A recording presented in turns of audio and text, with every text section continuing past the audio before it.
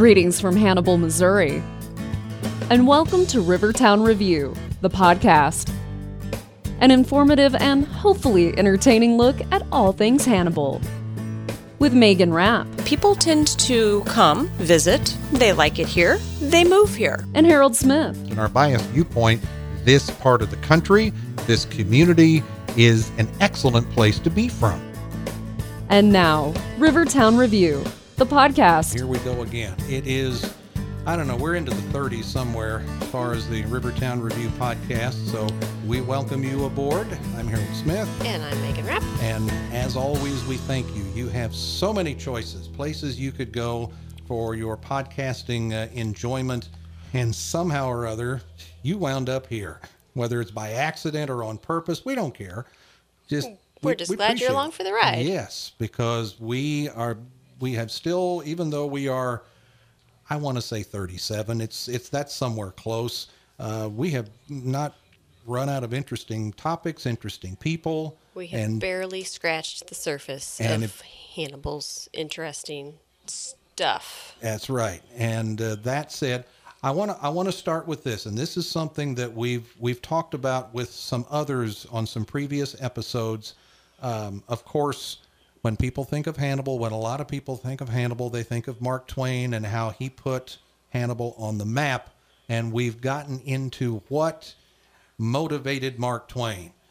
And we come down to it. And if anybody would understand this, it would be our guest this morning, Captain Steve Terry. We first of all, thank you for joining us. My pleasure. Yeah, and he's still trying to figure out what the heck we're doing here, what the heck he's doing here. We like to just invite people and then turn on the mic and just see what happens. Yeah, because I don't know how. Yeah, Steve did what several people have done. First thing he does is sit down behind a mic and say, "So what are we doing?" Which is a valid question, which also leads to I the thought thing. it had validity. I mean, hey, why am I here? And of course, we got existential on him. Yes, why are any of us really here? That's right. However, if we're going to talk about Hannibal, you can't talk about Hannibal, Missouri, on the banks of the mighty Mississippi River without mentioning the mighty Mississippi River. And we've done so. And as you alluded to, it was a main source of inspiration for Mark Twain, who obviously put Hannibal on the map. And it has been a very important part of Hannibal since before Hannibal was a thing. The river has always played a part in this area. It's all about the river. It's all about the river. Mm-hmm. And Captain Steve, to me, is synonymous with the Mississippi River. In my job that pays the bills, mm-hmm. Steve is the go-to guy if there is a travel writer, if there is someone who needs footage of the river, if there is someone who wants a good interview of somebody who has real experience with tourists or with the Mississippi, Steve is it. Yeah, Captain Steve Terry is the captain of the Mark Twain Riverboat. That is, yes, that's true. And I have to tell you, the Mississippi River, way back in my younger days, my friend's dad owned a boat, and I just couldn't get enough of that boat. I wanted to go and do and have a great time and enjoy. And I love the river even when I was 11 or 12 years old. Now, you have to know that when Sam Clemens was living in town, I mean, the river was only a couple blocks from his home, and he was probably in that more than he should have been at that time. And I didn't have that luxury because I lived on the other side of town, so I didn't get to go down and play in the river every day or have that tugging at me saying, "Come down here and see what we got." But, I keep comparing my life over the years along, kind of trying to see how the parallels work with Sam Clemens. And there are some parallels in my life compared to his. So, and it's all because of the river. Let's just put it where it is. It's because of the river. Mm-hmm. So as the, and many people, I'm assuming probably even in Hannibal, everyone knows the Mark Twain Riverboat. They know it's a thing. They've probably ridden on it before. They may or may not know that it is a family-owned business. It is not like a lot of other large riverboat companies are owned by, big corporations out on the coast. This is a family operation. And how is it that the boy who really enjoyed playing on the boat when you were younger, how did you become Captain Steve? Well, we might as well just rewind this back to 1977. We'll just start there because it all fits together. But wish we had that fadey woody music, The harps, yeah. Either that or, get Wayne and Garth there. And, but, that works. I graduated high school in 77. And at the time I was working for a local grocery store. And, graduated high school, going to work, 7 to 3:30, working in a grocery store, stocking shelves and doing whatever they tell you to do. And had a assistant manager that liked to ride you a lot harder than he should for a kid that was 17 years old. And one day, because I graduated high school and I was full of knowledge and I was a graduate, I just went up and told him, take the job and shove it because I'm out of here. Yep. And as I'm walking down the sidewalk going to my car, I realized I just quit my job. So now I'm an unemployed high school graduate. How about that? Exactly. Well, just a couple of days later, my best friend's brother said, they need a deckhand down on the excursion boat.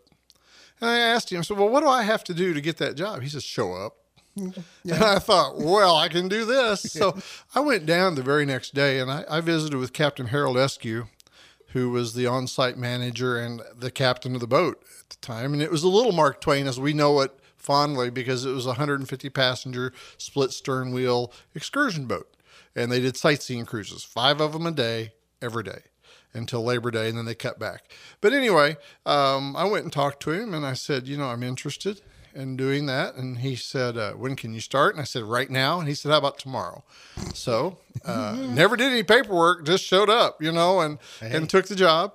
And, that became my education. I mean, I started learning the very next day about life on the Mississippi, how things work out and what's going on. Now, as an apprentice, it's a lot like what Sam Clemens writes about in the book, Life on the Mississippi. I mean, it still parallels a lot of what he went through in that time, even today, because it is an apprenticeship. If you want to be a pilot, you work an apprenticeship of at least 2 years.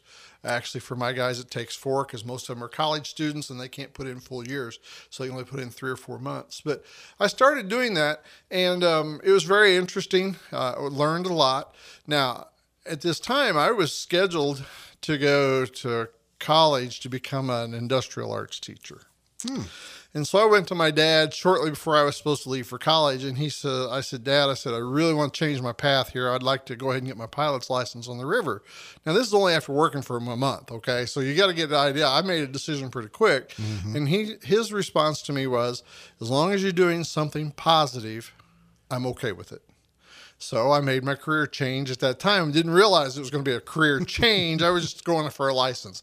I was already a licensed airplane pilot. I'd already gotten my license to do that. Ah. And so I wanted to become a river pilot. Well, in July of 1979, I became the youngest pilot on the Mississippi. And little did I know at that time where it was going to take me for the future. Because the very next year, 1980, Captain Eskew made a career change. So I became the chief pilot and the assistant manager, I guess it was, of the company. And so that put me working 30 days in a row, running 5 trips a day and, at 19 years old. So needless to say, it was a little bit of a stress in that. But again, it was something that I wanted to do. And so having had that pilot's license and that at that time, then I moved forward in the management and learning of the company. Now, the owner of the company at that time was Captain Robert Lump and his wife, Sally. And I learned a lot from Captain Lump as to how to promote, how to make things look good. I mean, he was a Class A person when it came to dollying up boats and doing it right. He wasn't so much the people person at times, but he was every bit of a entrepreneur and knew how to put things together and make them classy. So that's began my learning procedure at that time. Mm-hmm. And then Captain Lump decided to give up? Moving forward a little bit more, I stayed as the assistant manager and chief pilot until 93. Now, at that time, no, back that up. Let me get this right. 83.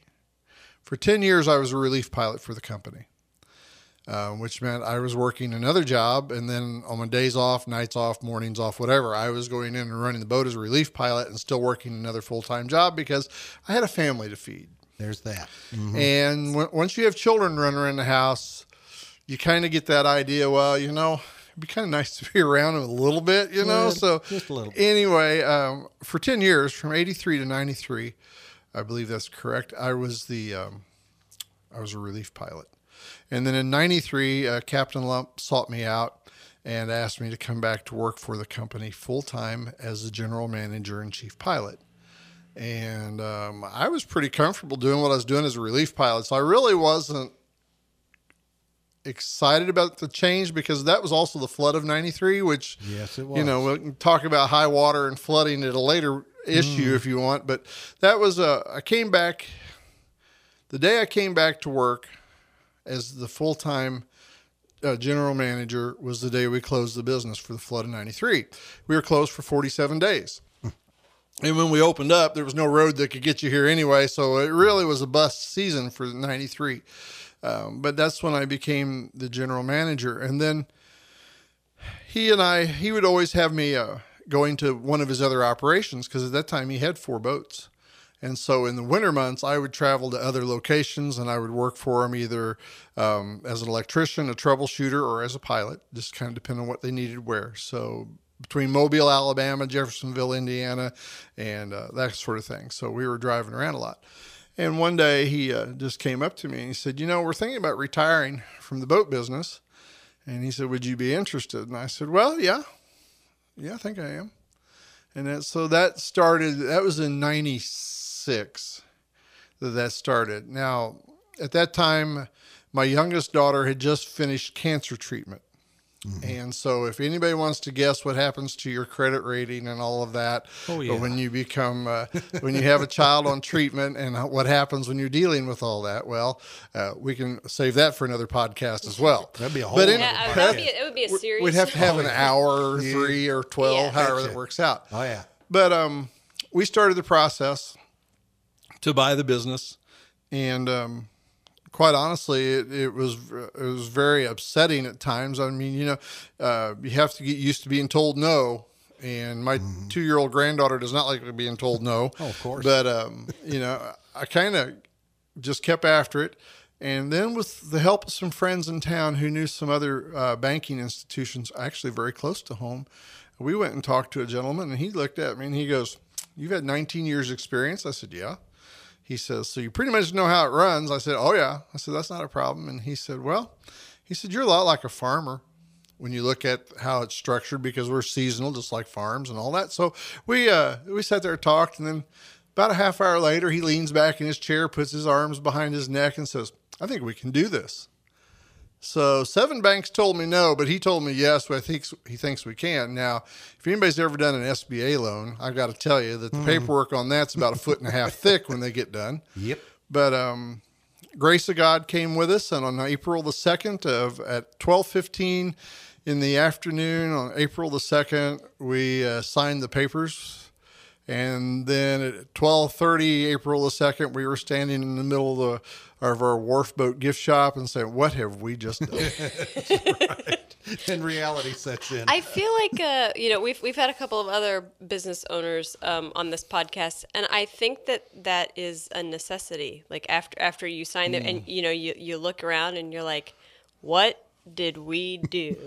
Well, like most businesses, though, when you buy a business or you start a business, you've got this ramp up period. You've got a couple of months where you get ramped up and going. No, and that very next day we were running. I mean, we were running the business, and so there was no time to say, "Well, let's figure out how to do it." We already were going from what I had learned before, and my wife Sandy had worked for the company for a little bit, so she knew what to handle in the gift shop.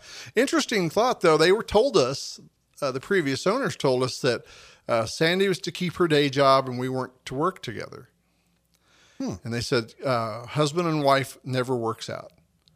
Well, I got to tell you, it worked out for us because Sandy took the reservations and the gift shop and all of that side of it. And I took the operations side of the business.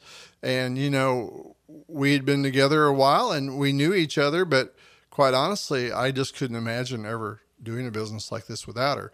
We are the largest excursion boat operation that's not really owned by a big company. We are a mom and pop.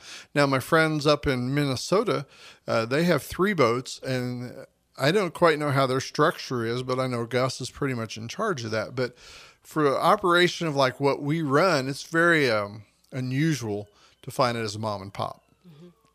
But mom and pop were running this on April the 2nd. You know, we signed in and we started our season, and there we go. Yeah, the rest is history. Well, yeah, and history keeps extending itself out. Just when you think you've seen it all, no. Something new comes along. So you never know quite what you're going to get into next. Yeah. Well, I think that, you alluded to Mark Twain's Life on the Mississippi, and there's some great quotes in that book. You know, anytime, he writes a character, and people say it's so lifelike. He said, well, I've met him. I met him on the river. Thank you for joining us for the Hannibal Rivertown Review Podcast. We'll get back to the show in just a moment. We want to remind you that if you like what you're hearing, be sure to subscribe and leave us a review. Also, for comments and suggestions, you can email us at rivertownreview@gmail.com and visit us at rivertownreview.com and Rivertown Review on Facebook. I can only imagine how many personalities and people you have met in your journey. I know that I've thrown you some curveballs of, hey, so-and-so from the, Travel Channel or somebody, they want to come and talk to you. And, I know you've met some interesting folks in your time. Do you have any ones that stand out? Well, a lot of people don't know who this gentleman is, but Sir Trevor McDonald. Yeah, Google him, people. Sir Trevor McDonald was on the boat in the pilot house. Now, I don't know that he's going to dial into this podcast, and if he does, well, I'm going to have to. I need to Google. If he does, I'll spaz out. I'll just tell you that right now. Well, I just, when I first met him, for those of you who don't know him, Google him, that you bet. But, it's a lot like for us older folks. I don't know if Megan remembers Charles Kuralt, but he's kind of like the Charles Kuralt of the UK. I think that's the way I describe him. Yes. And that was an interesting event because at first he was pretty standoffish, and he goes, I'm Sir Trevor McDonald, and I'm going like, yeah, and I'm Captain Steve. And, and there was that, he was kind of hovering over me in importance, if you will, and better than me. But, by the end of the cruise, we were in the pilot house, he was driving the boat, and they were filming him, and he was doing his stuff. And we actually, in a matter of 3 short hours, became pretty good friends. That doesn't mean we go to coffee or tea or anything like that because he's still in the UK and I'm here. But he was one of them that pops into my head as a remembrance of what was a really good experience. And then, well, let's see. I've had some very high up officials from Japan sit in the pilot house with me, and it was beneath them to steer the boat. So you get an idea of where they're at in the level. It was a husband and wife. And anyway, I don't even remember their names. But then I think one of the most notable folks that we've ever had on the boat was on the year 2000 when we ran the boat up to La Crosse, Wisconsin in August. And we picked up Vice President Al Gore, his wife Tipper, and then the Liebermans, and brought their entourage down the river for 5 days as he started his presidential campaign. Ah. Now, I have to tell you that It was very intense because we had the Secret Service. We had holy cow. Here we go. You're on an internet, like a waterway that is. Oh my. Yeah, and you got a bunch of guys in suits that are talking into their lapels, wearing mirrored shades and the whole thing. Yeah. Oh yeah. And we had a man who was one of the leads for the Secret Service team, and the only way I can describe him, he's very muscular, very, very nice, very knowledgeable, but his neck was the size of my thigh. And going like, okay, well, I'm not going to mess with you because I already know. But it was just real interesting how it all came together. The whole event was staged by Hollywood producer. And that's who I originally met. Now, Mort was Hollywood producer for the Smoking the Bandit and Smoking the Bandit 2. And then he brought his friend with him, and his friend was the producer and director for Police Academy. So, we're dealing with Hollywood influence here, okay? Sure. And Mort was actually on board the boat with us, and, he's used to being the director and telling everybody else what they're going to do. And then I was telling him, no, that's not going to happen. Nope. But it was interesting to see how it all came together. And then my wife, Sandy, and she was on board the boat, and we got to meet the Gores. And I have to tell you that when you turn the cameras off and the press is not around them, they're just like us. We had just marvelous conversations. Their grandparents, we were grandparents, it just was wonderful conversations. But as soon as that camera turned back on, it's like, wow, who's this? Because it was just totally different. But it was a wonderful experience to have them on board the boat. Al Gore steered the boat for about 15 minutes. And then Tipper came up and said, Al, get out of the way. It's my turn. She stood for an hour and a half, and she steered the boat.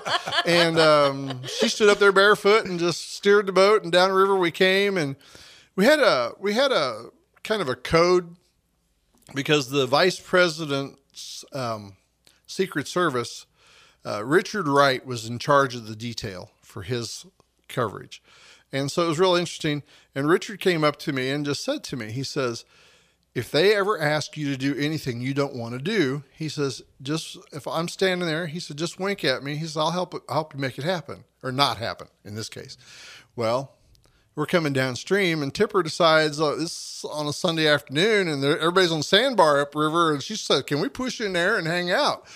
Well, Richard was standing behind her, and he's shaking his head no, very emphatically. She didn't see him shaking his head no, and I said, ma'am, I'm sorry, but it's probably not the best place for us to push in with all these little boats and stuff, so I'm going to have to tell you no.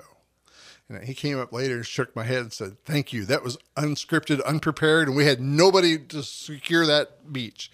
And I said, I get it, but that was the kind of thing that went on, and it was all about safety. Now, the downside was we had 3 pilots on that day, myself and 2 others, all qualified to run the boat. Problem was, because I was the owner and lead pilot, whenever the vice president was on board, I had to be in the pilot house. Needless to say, by the time we got to Hannibal, Missouri, Steve was one tired guy. I'd say so. But they didn't stay on board the boat all night. Now, they would get off the boat as the dusk would come around. We'd push in, and then motor coaches and their Secret Service vehicles would take them to wherever they were supposed to go, and then we'd move the boat to the next location. But it was an awesome event to say I was a part of. It's great to talk about it now, and I can honestly tell you I didn't charge enough for it. But still, it was something. My kids got to be a part of it, and to think that Vice President Gore, one day, my youngest daughters were on board, and he was chasing them around the boat, being a grandpa. And they remember that. They remember him chasing them because they were 8 and 10. So it was really awesome to see how it played out, but it was a pretty awesome experience. So yeah, I know you have had people. You've told me stories about. I don't think it would be out of line to say that people that want to come for the Hannibal experience, and Megan and I have talked about as far as the Mark Twain properties go, but I would say at or near the top of everybody's list that wants to come and experience Hannibal is the Riverboat. Yep. I get that more all the time. And I tell you what, well, here's case in point. When we blocked off that week, actually 10 days to go upriver, it was at the end of August. And the tourism cycle in Hannibal, you wouldn't think the end of August would be an issue because school started, travel is down and everything like that. The Visitors Bureau office could tell you a whole different story about that time because they got earfuls hourly about, what do you mean the riverboat's not there? What do you mean we can't take a boat ride? I drove all the way from California to ride this riverboat at 1:30 and it's not here. What's up with that? My favorite one is I had some people from Hawaii that told me that once. They said, we drove all the way from Honolulu to be here to ride this boat and you're not running today? I said, well, ma'am, the weather's 80 mile-an-hour winds and thunderstorm coming over our head. I said, I'm not leaving the dock. Well, we did all this and then we can't go. I said, well, we might be able to go later. But that made me understand a little bit more of the importance of the river and to experience it, because our whole goal on the riverboat is to give you a glimpse of what Sam Clemens saw that made him want to write Tom Sawyer, Life on the Mississippi, Huckleberry Finn, all of his books, and why the river was so important to him.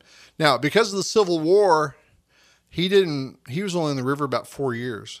Well, I'm coming up on number 42 in July. So a little difference in time frame. But if it hadn't been for the Civil War, we might not be seeing the books that we see today. That's right. Because he'd still been in the pilot house.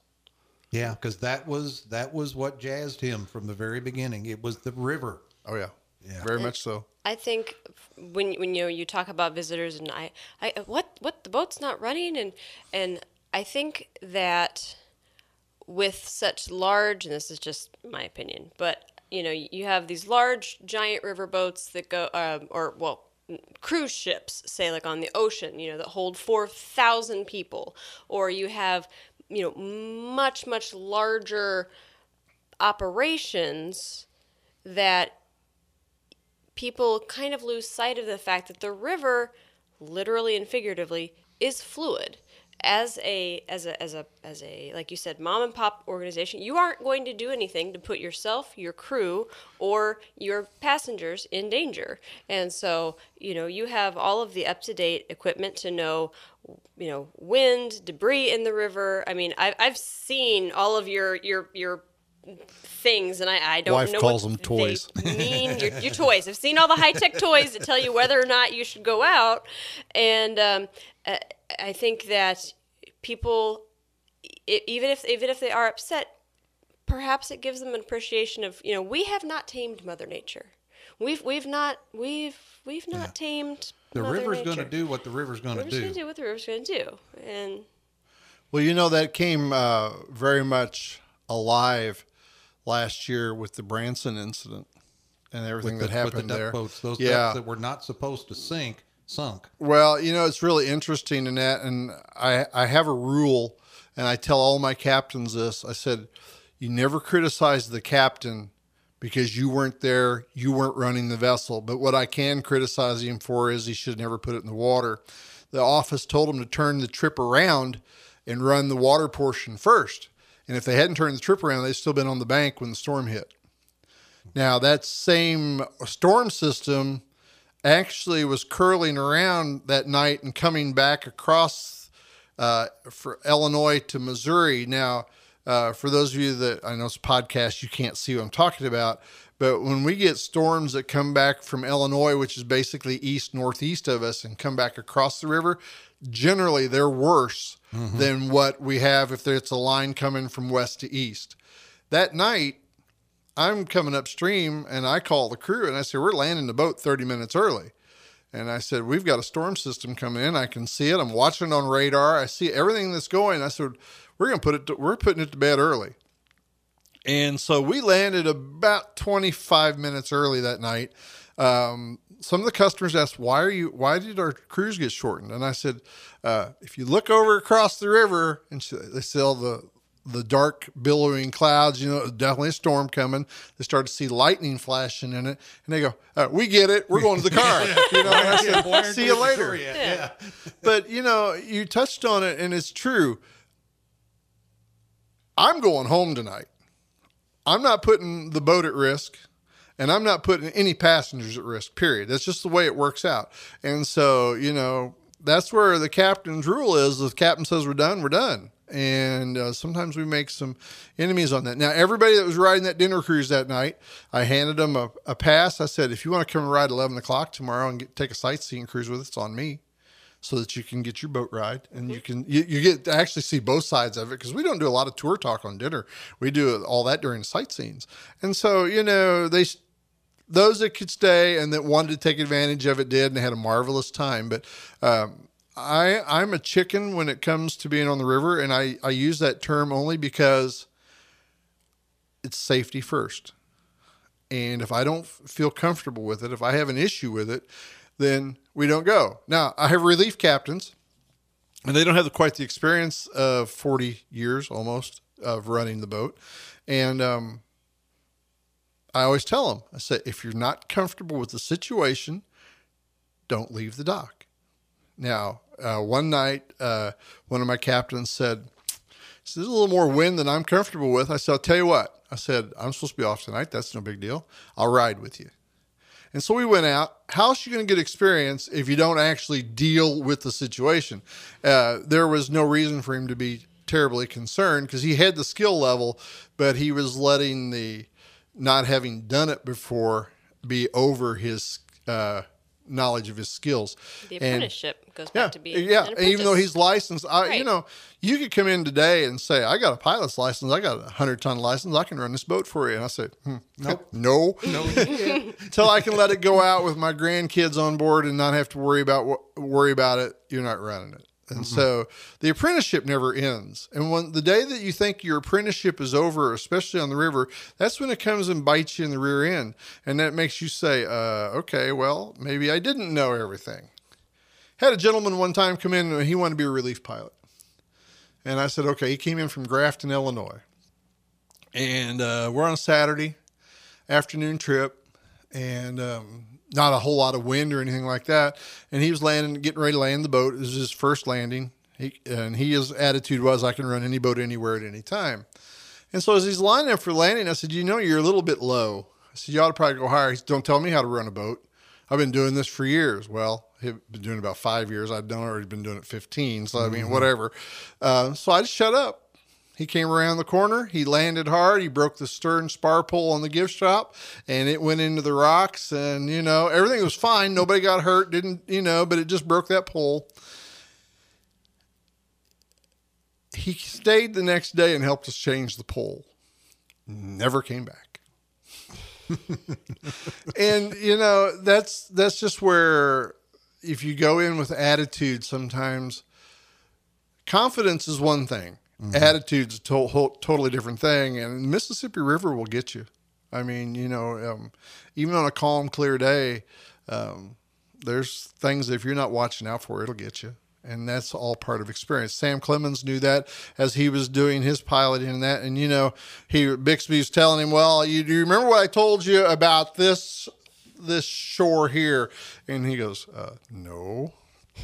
Well, in paraphrasing, he says, well, didn't you write any? Oh, no. Why do you think I was telling you all this? Well, I thought you were being entertaining. Well, no, he was being learned, if you will, and that. And so even today, with all the advances in technology and all the extra horsepower and all, back in 77, when I started, if we thought there was a storm coming, we would call flight service up at Quincy. And this is before they had radar. And they would look out the window and say, well, we see a storm, you know, it's probably 35 miles away, you know. Wet your finger and stick it in the exactly. air. Yeah, you know, see the wind and that.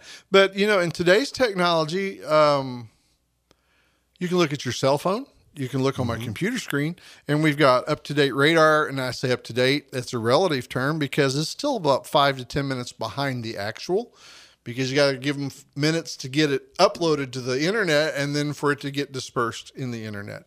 So, you know, you got to keep that time window in there. But it's all the technology that's available today that makes things safer and that. And like the Branson incident, like I said, the captain let the office make the decisions. we have compiled a list over all of our episodes of people that once we've had them on once, we need to have them back. Mm-hmm. And Steve's name has been added to that list. Yeah, pretty much. I mean, you have obviously a wealth of knowledge and of experience, and I love the fact that not only a healthy respect for the river. I mean, it really goes to show that, again, Mother Nature, we have not tamed her. Nope. And we you never stop learning. You never stop learning. Once you think you know the river and you know it all, that's the builders of the Titanic called it unsinkable. And we have another Hannibal resident or a former Hannibal resident who would have argued with that. So, Steve, thank you so much for coming and talking with us, and I hope you'll come back. I've really enjoyed it, and I again, Harold knows how I work in that. He says, give him a subject and just sit back and sleep for a half hour, and he'll go. So, I just appreciate the opportunity. Would love to come back, and we could visit some more. Have a lot of stories, and one of these days I might even cross that third thing, and I might write my book. We're waiting for that book. Well, it's in progress. Let's put it that way. Is it going to be like Mark Twain's autobiography, where it's going to have to wait for 100 years after you're dead before you get it published? Well, I don't know. I just went online to see what my Social Security was going to be when I could retire, so I might need to push that up a little bit. Put it up by about 100 years plus. Yeah, that would be good. Yeah. So thanks for the opportunity. All right. Thanks so much, Thank Steve. you. I'm Harold Smith. I'm Megan Rapp. And we thank you for joining us for the Rivertown Review Podcast, and we'll see you next time.